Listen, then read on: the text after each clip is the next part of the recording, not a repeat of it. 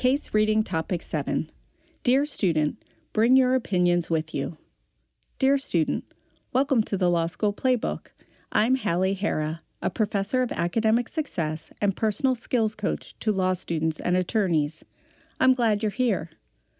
Law students, particularly in their first year, look for truth in the cases they read.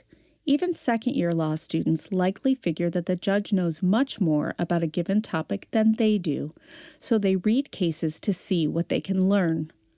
But I want you to think about this. You'll spend a great deal of time in practice arguing that a judge is wrong.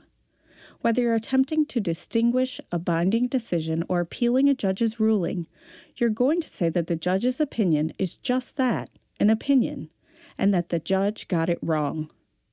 Evaluating a case as you read is an important lawyering skill.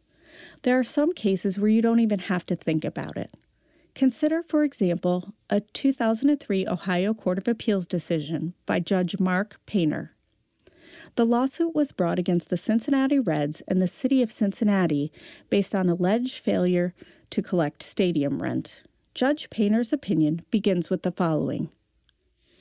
In keeping with the less than stellar history of stadium construction in Cincinnati is this lawsuit involving the Cincinnati Reds, Cincinnati, and Hamilton County. It has twisted and turned. Parties have been thrown out and substituted, and none of the parties can agree on the rules of the game. The Reds, Cincinnati, Hamilton County, the taxpayer plaintiff, and the trial court have become enmeshed in a series of procedural and legal double plays and errors. It is difficult to determine who, if anyone, is on first. We resolve the case by calling the plaintiff out. My guess is that you have a feeling about that opinion. Perhaps you feel that the judge's lighthearted approach is inappropriate in a judicial opinion. If you're a baseball fan, you might think it's terrific. Either way, you might think, if there were more decisions like this, I wouldn't mind reading so much for class. Novice readers accept a judicial opinion as truth, but expert readers form opinions and make judgments as they read.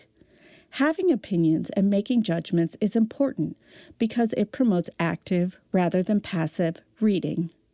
The opinion you formulate doesn't necessarily have to be about whether a judge's decision is right or wrong, although that's a fine thing to consider. You might also evaluate the judge's writing style, or whether the judge was too cursory or belabored a particular point. You might consider whether the judge seemed predisposed to rule a certain way, or whether the judge seemed to be stretching the law to reach an outcome. Odds are that you have opinions about most things in life.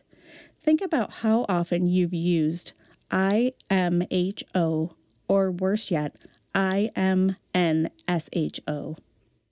Given the substantial investment you're making in law school, it's worth your effort to form and recognize your opinions as you read. Doing so will mean that you're more engaged, which will always work to your benefit. If you would like to read this episode, get suggestions for further reading, or to request individual coaching with me, please visit my website at www.lawschoolplaybook.com. As always, do your best, and I'll be rooting for you.